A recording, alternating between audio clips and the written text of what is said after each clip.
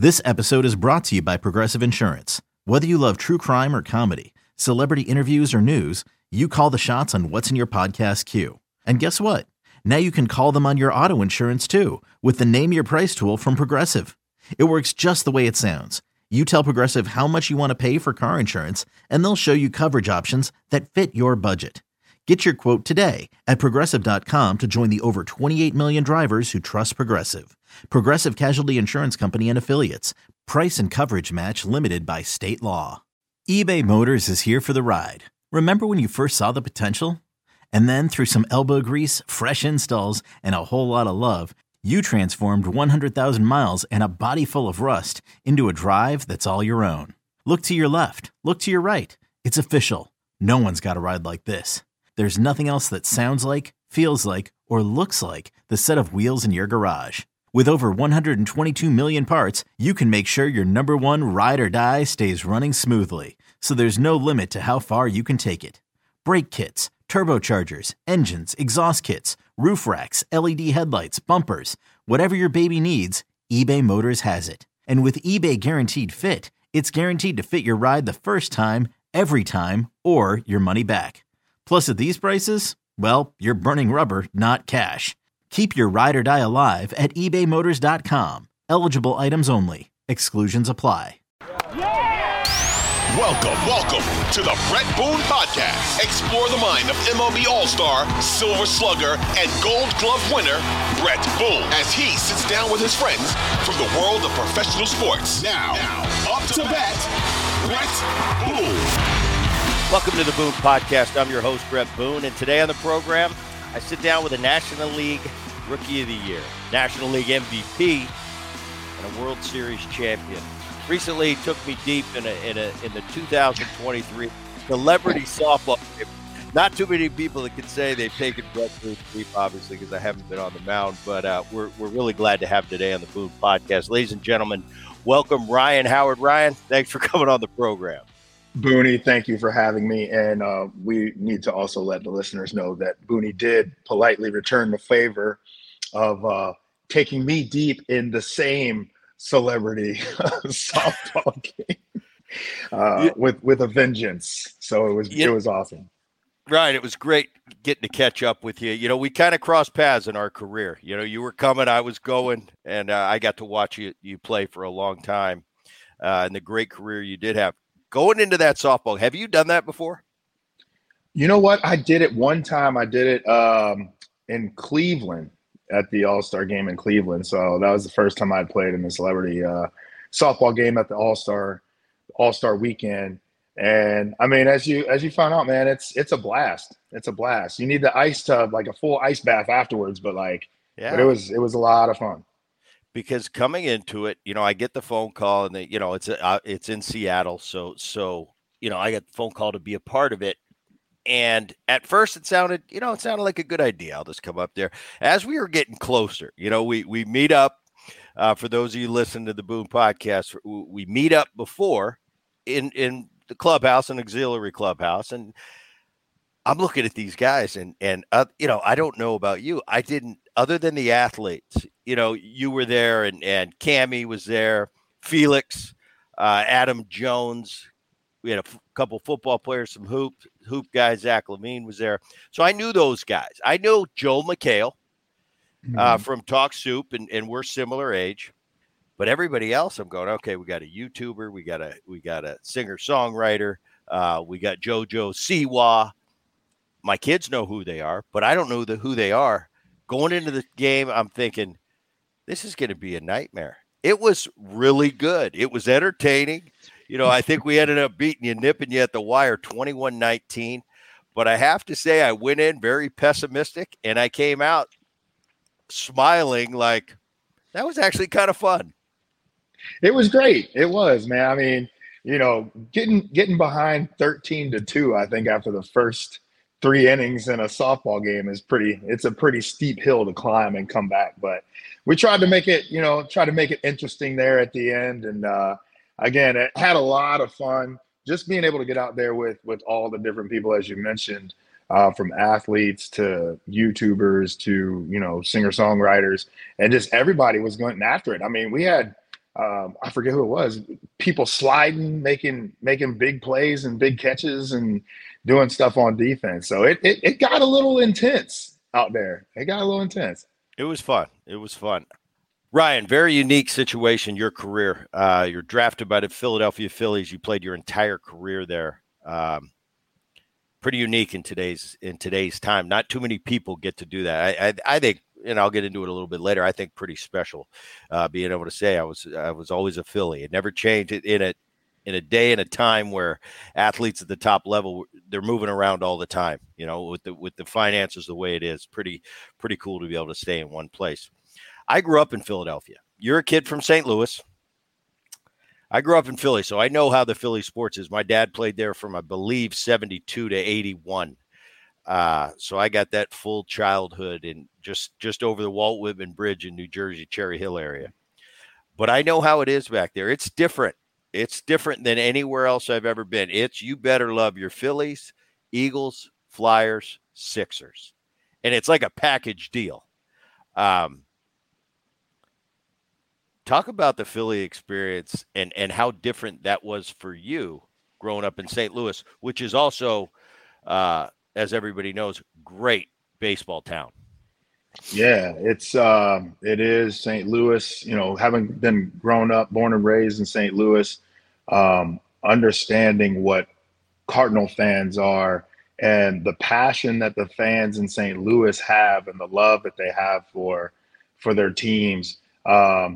It's just as strong, if not, as you know, aggressively stronger in Pennsylvania. I knew what it was like when I got drafted. I mean, you always kind of hear the stuff about like how hard it is playing in the Northeast. Like you got to have thick skin, you got to be ready to go. It's a blue collar town, and they expect a blue collar effort. And so I was that kid to where it's like, bring it. Let's go. I know the kind of work that I'm gonna put in to do what I need to do to be able to go out here and try to go win. And that's all you can really try to go and do. So, I mean, the first time kind of going up there, getting the understanding of how it was and understanding like, yeah, I mean, when it's not going well, like, yeah, the fans will get on you. The media will get on you. But when it's going well, it's just the same, but in the opposite direction. I mean, having the opportunity to be able to play for the teams that I was able to play for there, obviously winning in 2008, having that stretch we had from like 07 to, 2011, in my personal opinion, there was not a louder place in all of Major League Baseball. The electricity that rolled through that stadium, night in, night out, sellouts, the postseason. I was glad to get to see, the guys last year getting over the hump and making it to the World Series. The biggest thing for me was I was so glad to see those guys that I had kind of finished my career with, like Aaron Nola's and guys like that are still there, like be able to experience the other side of the Philly fans, where for so long you only got to see the negative and hear about the negative of what Philly fans are and how tough they can be. But they show you how they can love as well and get behind you and the electricity. I mean, they're causing earthquakes, Mooney. They're causing earthquakes in the stadium, man. So just to be able to get that, and as a player, when you get a taste of that, that's all you want. That's all you want. And so for those guys to make it to the series, I think there's a lot of unfinished business there. But for me personally, it was a great run. You got to take the good with the bad, the highs with the lows, man. But I wouldn't change it. I wouldn't change it for the world. So I was glad I got to do my entire career in Philly. Yeah, you mentioned there is two sides of that coin, and when I was growing up, I'm just a little kid, snot-nosed kid, probably a pain in the ass running around the clubhouse. But back in those days, it was, the Mike Schmidts and the Pete Roses and the Steve Carlton and all those great players that, they ended up winning a World Series in 80. So I got to see Mike Schmidt, and still today he's a top third baseman of all. I got to see him booed out of the stadium At the same time, I was on the float for the 1980 World Series when they won. So I saw that side of Philly. So it truly is. There's two sides of that coin, and it's equal. I mean, the vitriol and the anger when you're not winning is unbelievable. I don't know, though. As a player, I never played in one of those towns. I never played on the East Coast, in a Boston, a New York, a Philly. I played in Cincinnati. Yeah, that's a Midwest town.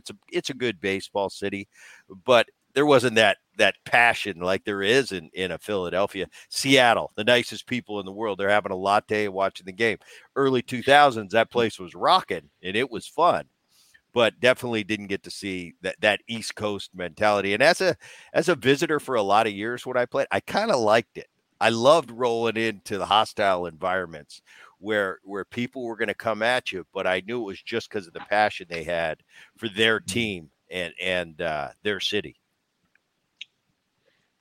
No, absolutely. I mean, it's one of those things to where like you said, there's two sides to that coin. And if going into a Philadelphia or a New York as a visiting player, all you have to do is get the fans to turn on their team by like either, either scoring a bunch of runs, or if there's errors and stuff like that, that can turn into a home game for you as a visiting team, because they stop worrying about you and start getting on their own team. So, the biggest thing that I kind of learned there was just, you can't take it personal. It's not like the people know you on a personal level. They know you as a baseball player. And the way I always looked at it is, Philly is the city of brotherly love. Like, you fight with your brother, you argue with your brother, but at the end of the day, you still love your brother, right? There's always love underneath it all. And again, like, Philly's like a second home for me. Like, a couple, my two older daughters were both born in Philadelphia. My wife's from right outside Philly. So Philly always has a special place in my heart, man. So they know it. They know it. We got an understanding. When you need mealtime inspiration, it's worth shopping Kroger, where you'll find over 30,000 mouth-watering choices that excite your inner foodie. And no matter what tasty choice you make, you'll enjoy our everyday low prices, plus extra ways to save, like digital coupons worth over $600 each week. You can also save up to $1 off per gallon at the pump with fuel points. More savings and more inspiring flavors make shopping Kroger worth it every time. Kroger, fresh for everyone. Fuel restrictions apply. Oh, wait, you guys win the World Series. I want to talk about that year. And when did you know you had something special in 2008? Was it spring training? Charlie Manuel, who's a friend of the program, had him on. I know he's kind of a beloved guy, especially amongst your group of teammates that you kind of grew up with. Charlie holds a big spot there. But when did you know you had something special in the 08 season? Spring training. I remember having a conversation during batting practice with Jimmy Rollins, and we were in the outfield shagging during batting practice, and we just kind of had this conversation where I think 2007, it was like 07, 08, we had a conversation where it's like, dude, like, why can't it be us? Like, why can't we win? I think at the time the Mets were the team to beat in the division. Yeah, so Jimmy had, come out in the media and they said that we're the team to beat. And I think we just saw knowing how Jimmy is, he's very confident, as he should be, and he was very confident in his team, as he should be. And it was like, hey, we don't want to leave him out there on that island. So we went there, we backed it up, obviously made the run, made the push, and made it to the playoffs in 2007, where we ran into that buzzsaw that was the Colorado Rockies at the time. But going into spring training of 2008, I think we all had the feeling of unfinished business. We got a taste. We understood what the playoffs were like. And we knew, hey, we're very capable of being able to go out here and go win this whole thing. So why not? Why not us? And, just that entire year, we just banded together and took care of business and wound up getting all the way to the World Series and winning that bad boy. Big year for you. You led the league in home runs and RBIs, 48, 146. And I'll get into this a little bit later. I'm looking at your numbers for that. For about a 5 or 6 year, I mean, there's not too many people on the planet ever drove in more runs than that. I remember at the time watching you going, damn, drives in a lot of runs every year, a lot of runs. But that was no exception for you that year either. Weird World Series. You got postponed for sleet and rain. It was a 1 or 2 day deal. It was a 2-day deal. I was wondering how this whole thing was going to unfold. I think we were one win away from winning the whole thing. And I'm sitting here as the weather is taking place. My man, Hollywood Cole Hamels is on the mound. We're up, I think 2-1 or something like that. And you can't feel your hands. It's ridiculously freezing out. And I'm like, I just don't want him to throw me the ball because I don't know where it's going if I throw it back to him because I can't feel my hand. So I'm like, I don't know how he's pitching right now. But they come back and I'm just thinking to myself, has there ever been a World Series won on a rain out, a cancellation? Because we were already in the 5th inning. So Bud Selig goes, the Rays tie the game up. Selig, they call it. And I think the best thing that they could have done at that moment was knowing what the weather was going to be like for the next day. And Booney, you know it, when you show up to the field knowing it's going to be raining, as a player, you get the juices going and try to get ready mentally and physically and do all that stuff that you need to do to get prepared for the game, only to be like, hey guys, yeah, they're gonna bang it, So I think the best thing that they could have done was obviously looking ahead to the next day and seeing what the weather was and that it was going to rain all day and just said, no game on Wednesday. We're going to try to pick it up Thursday. So as a player, you have this mental kind of a mental relaxation to where it's like, all right, I'm not going to the field today. I'm not going to be, trying to get up and get the energy going and then be let down. But everybody had that full day of rest, came back on Thursday. And it was weird because it was like you just picked up right where you left off. And Jeff Jenkins came in and ice cold, just pinch hit, double off the wall. And then that was, the go ahead run. And, it was such an amazing feeling to be able to get that momentum back. And it was crazy, man. I'd never seen or been a part of anything like that in all of baseball. I mean, it's pretty awesome. You mentioned a year ago, Philly, they got to kind of get a little taste of it. They got to go to the World Series, didn't get to win it. I was looking over your teammates there, Charlie at the helm, and you had a Brad Lidge, Stairs, Burrell, Victorino, good friend of mine, Jamie Moyer, was a part of that ball club. Chase Utley and Rollins in the middle. I remember that. I remember it was either 04 or 05. I forget Lidge's first year in the big leagues. I forget when it was. But I remember facing Brad Lidge. I was kind of at the end of my career. And this Lidge guy, they said, oh, this guy, I heard he's tough. He's a, nobody's ever, you know how it is as a veteran player. Yeah. The thing we hate the most, I hated facing, I didn't want Pedro, I didn't want Maddox, Smoltz, Glavine, but at least I knew what I was getting. The unknown as hitters is what we hate. And I remember Brad Lidge, he still to this day has left a mark on me. Might have been the only time I ever faced him. I think this is before he was a Philly. But I go out, there's a runner on third, less than 2 outs. And I'm in Seattle, we're playing in Seattle, and this Lidge guy comes in. And I'd never seen anything like before. I'd faced some pretty hard sliders in my career. But I got back from that at bat, and I ended up popping up, and I came back into the dugout. I think Edgar Martinez asked me, he goes, what's he got? I said, let me tell you this. That's the nastiest stuff I've ever seen in my life, and I don't know how you get a runner in from third with less than 2 outs. And I think it was one of his first appearances in the big leagues. He went on to have one of those years, I forget whatever year Brad had, where he was perfect for the entire season. But I do remember that about him. You mentioned Hamels was in that rotation. Tell me about the Philly, that parade afterwards. Cause as a kid, I got to be a part of it. It had to be pretty darn special. Oh man, the parade, just going back to even before the World Series. I'll take you one better.